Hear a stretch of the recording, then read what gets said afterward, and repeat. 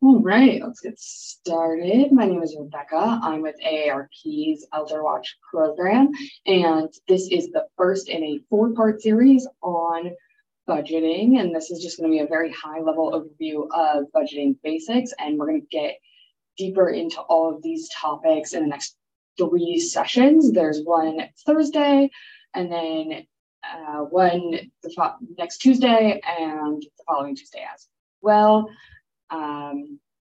And I hope you'll be able to join us for those too. If not, they will be recorded and posted to YouTube for viewing at your convenience. So before we get started, AARP Elder Watch is a 20-year partnership with the Colorado Attorney General's office. We do education and outreach just like this across Colorado. We also have a volunteer-staffed fraud victim support helpline and a peer-to-peer financial counseling program. So if any of those would be of interest or need to you, please feel free to contact us at 800-222-4444, option number 2. This is an interactive workshop, so please feel free to ask questions and take notes. I do have handouts of this presentation, various budgeting plans, and few further resources you can feel free to use today and future, and you can find those on our website at aarpelderwatch.org. This is not financial advice, so please be sure to consult with a lawyer or a certified financial planner before making any final decisions. So before we get started on the budgeting aspects, we have to talk, of course, about inflation, because this has been hitting everyone quite hard over the past year and a half, and we are seeing some relief, but as some things get cheaper and other things get more expensive, and it's kind of throwing budgeting into a little bit of turmoil. So the consumer price index, which is what measures consumer goods, has increased by 8.3% over the last 12 months. This is the highest it's been since September 2008. We all, of course, know what happened in September 2008, and we're hoping that it doesn't happen again.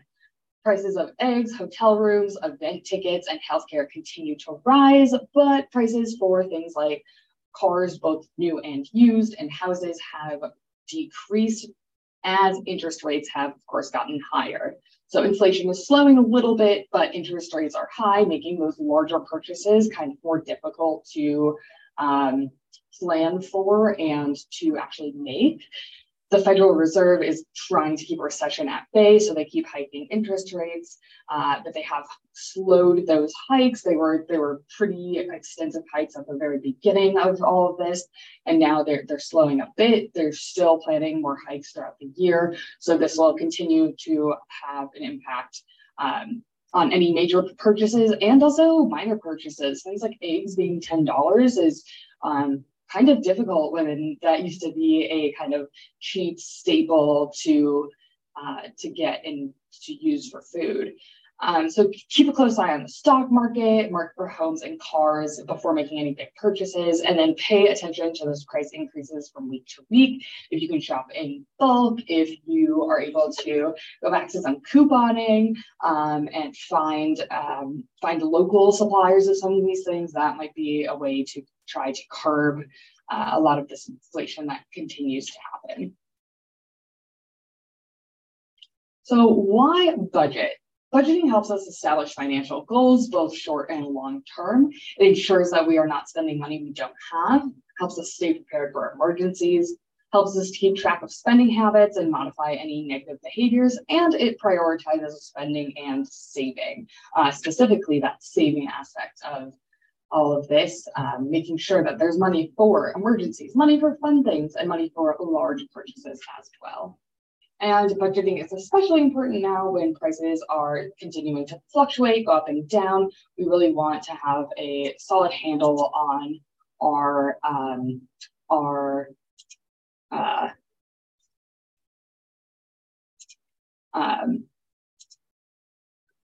our spending.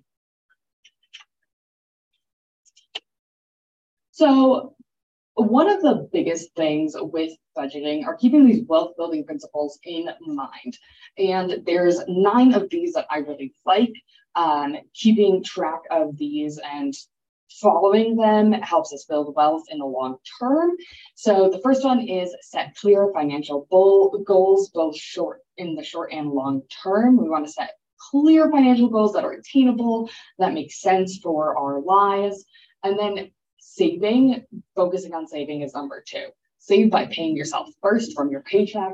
A lot of employers offer ways to save by directly depositing some of that money straight into a savings account. You can split your paycheck multiple different ways to make that happen. Paying credit card balances in full each month is number three. This makes it so that you don't have high interest rates inflating that $75 grocery purchase from 4 years ago, so you're still paying it off. Spend less than you earn. Of course, this is easier said than done. A lot of us do try to live within our means, but a lot of people live outside of their means as well. And spending less than you earn can be difficult when doing that.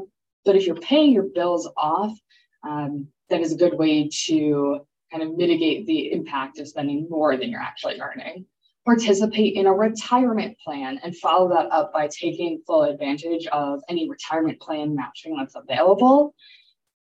This will help increase your retirement savings exponentially. If you are looking to retire soon, but you are still trying to save, look into catch-up periods on IRAs, look into whether you can get a higher match percentage from your employer. Those things are all potentials when looking for retirement.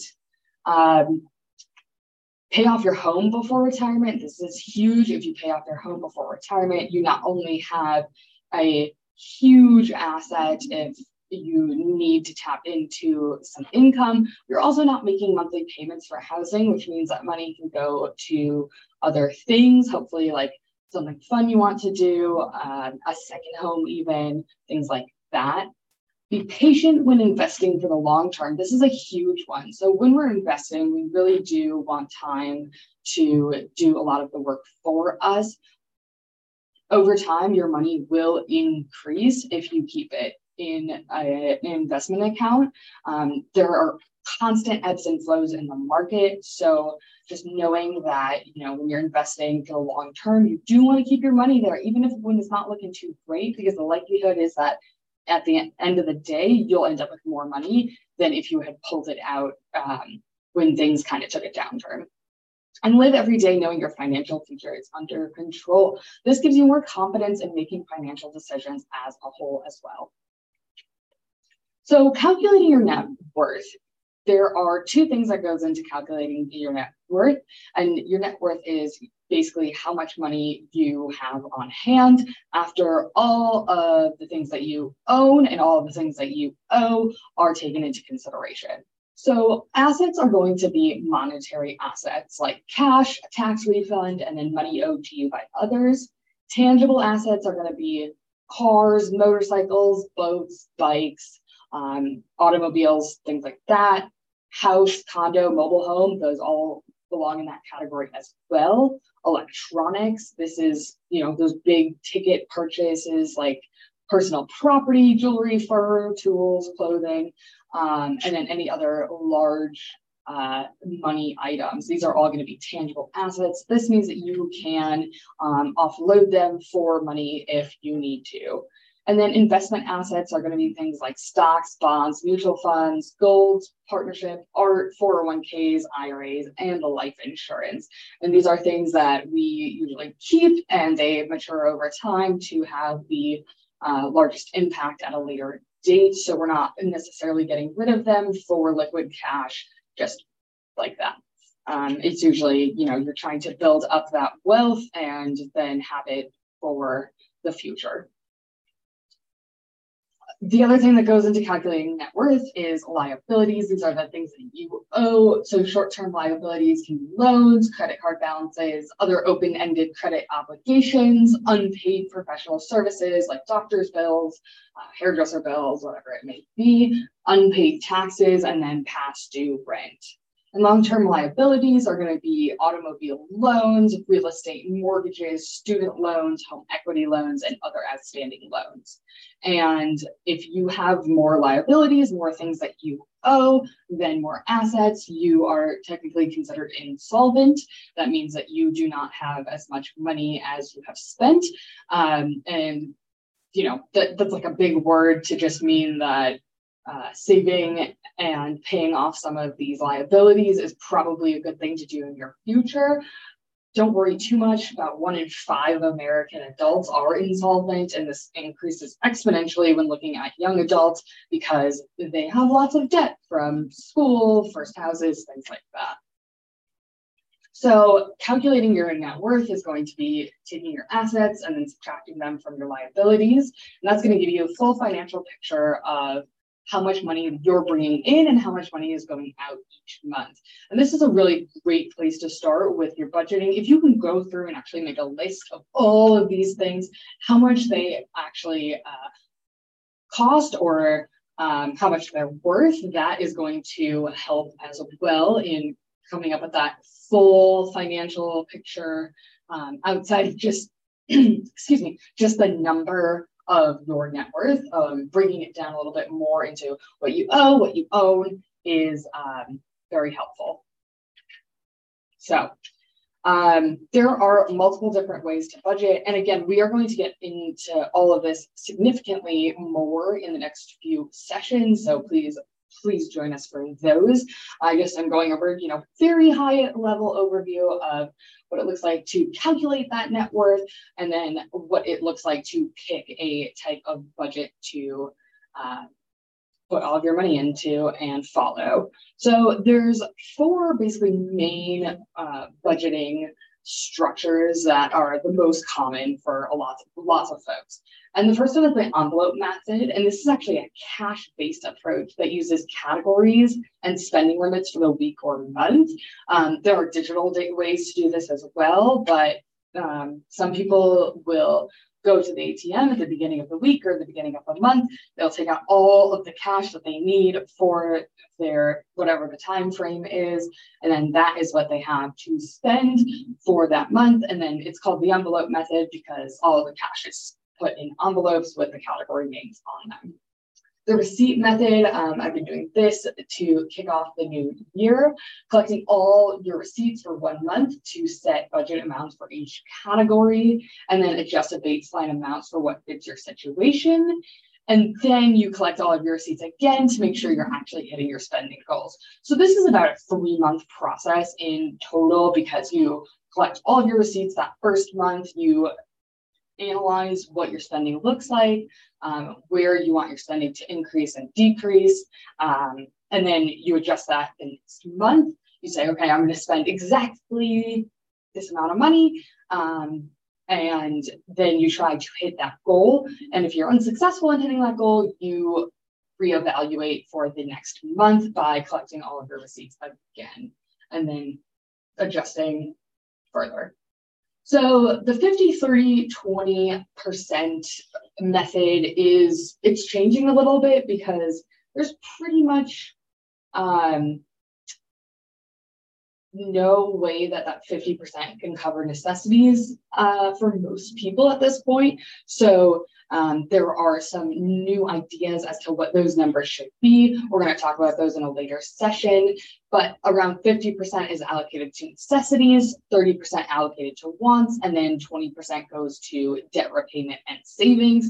People really like this method. It's fairly simple, but actually hitting those percentages can be fairly difficult.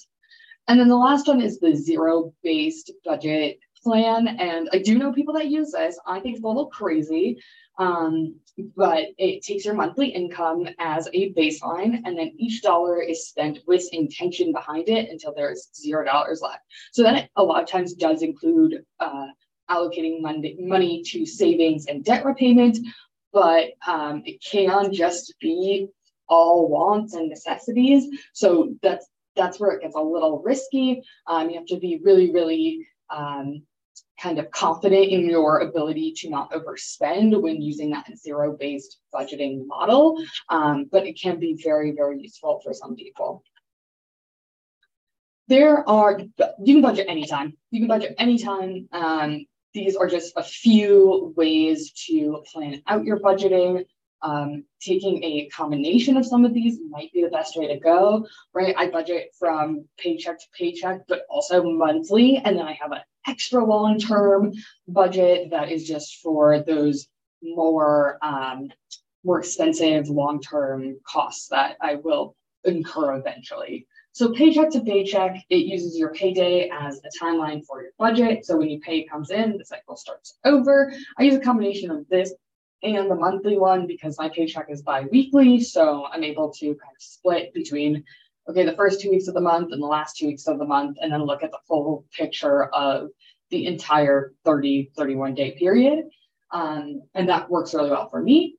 Weekly, some people do a weekly budget, and this can be really good for keeping a very close track of what your costs are and what you're spending your money on. So it's budgeting for the expenses that you anticipate having to cover in the next week. You can pick any day at all for your week to start, but plan a day or so before for what your budget is going to look like for the week. Monthly uses expenses from the previous month as a baseline, and then planning your expenses for the upcoming month with those numbers, and then how you anticipate reaching savings goals. Putting this all into an Excel spreadsheet and then having Excel do some of those calculations for you can be really effective and an easy way to have a budget in place. And then long-term budgeting, you probably want a short-term budget and a long-term budget going hand in hand. Long-term budgets are 1 to 10 years in the future, and they include big purchasing decisions and long-term debt management. Make the most of your savings by first deciding where you want to save: a bank, credit union, a Roth IRA, an investment fund, etc., a mixture of these, and then create a goal or multiple goals to work toward that are specific, accessible, and time-bound. So you want something that you are able to achieve, is very specific in exactly what you want or need, and also has a deadline. Deadlines help us meet our goals in a reasonable fashion. And then decide how much you want to save and how often. Do you want to save $500 once a month? Do you want to save $200 every other week? Do you want to save $10 a day? Decide how much you want to save and how often, and then assess the obstacles that might stand in the way of achieving that goal. And there might be a fair amount of obstacles. It is difficult to save money in a lot of cases, especially now with rising costs in a lot of different goods and services. But assessing the obstacles and actually making a list in front that you can, look at in front of you, can be really important in achieving financial goals. Finally, you're going to determine what steps you need to take to achieve your goal and how long each step will take to complete. And then you are good to begin or continue saving with a really robust plan for not only how you're going to save, but what you're going to do with that money when you've reached your goal. There are tons of ways to budget online. We talked about some of the ways that you can budget both online and just on paper, but these are specific websites, apps, and spreadsheets that help with online budgeting. Some of the most popular websites for budgeting are NerdWallet, You Need a Budget, and Duxper. Some of these will give you personalized recommendations on how to save money. Some of them will give you various financial products that might make the most sense for you. Some of them will even tell you how to improve your savings and analyze what your costs are from month to month and tell you exactly where to cut some of those costs. And it's the same with these apps. So Mint is really, really popular. They do have a few security issues, so be sure to look into that before signing up for their services. A lot of bank branches and credit unions actually already have apps in place that you can take advantage of. And then PocketGuard is another app that takes all of your finances, all of your accounts, and puts them in one place for analysis on your phone or on a tablet.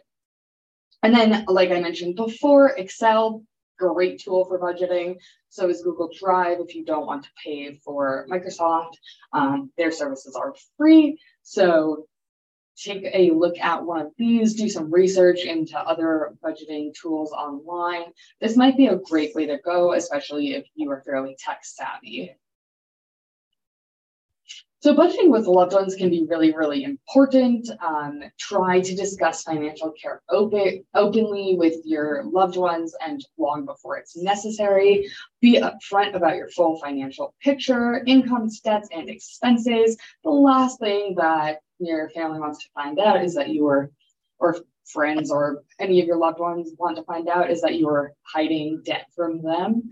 Find a platform that will work for all of the relevant parties that are collaborating on financial care to do budgeting, savings, and other aspects of financial management. And then create a budget that reflects the contributions that all parties involved can make. So this can look very, very different from one person to the next. I do have an entire presentation just on this alone. So if that's something that you're interested in, I can get you that information, no problem. So just a few resources before we go. The Consumer Financial Protection Bureau has a great budgeting website with tons of different tools. AARP Money has an entire website dedicated to savings, spending, retirement savings, calculating how much you'll need for retirement, etc. It's really extensive. It's amazing. And that's aarp.org/money. Give us a call, AARP Elder Watch, at 800-222-4444, option number 2. We not only have expertise on frauds and scams, we also are able to assist with creating and sticking to that budget. And then Stop Fraud Colorado, those are our partners at the Attorney General's office, and they have tons of resources on frauds and scams in Colorado and beyond to watch out for, to protect yourself from, and you can find that at stopfraudcolorado.gov. Before we head out for the day, I just want to make sure that there aren't any questions. I don't see anything in the chat. And I would be thrilled if y'all can join us for the next few sessions on budgeting for the new year. Thanks so much for your time today.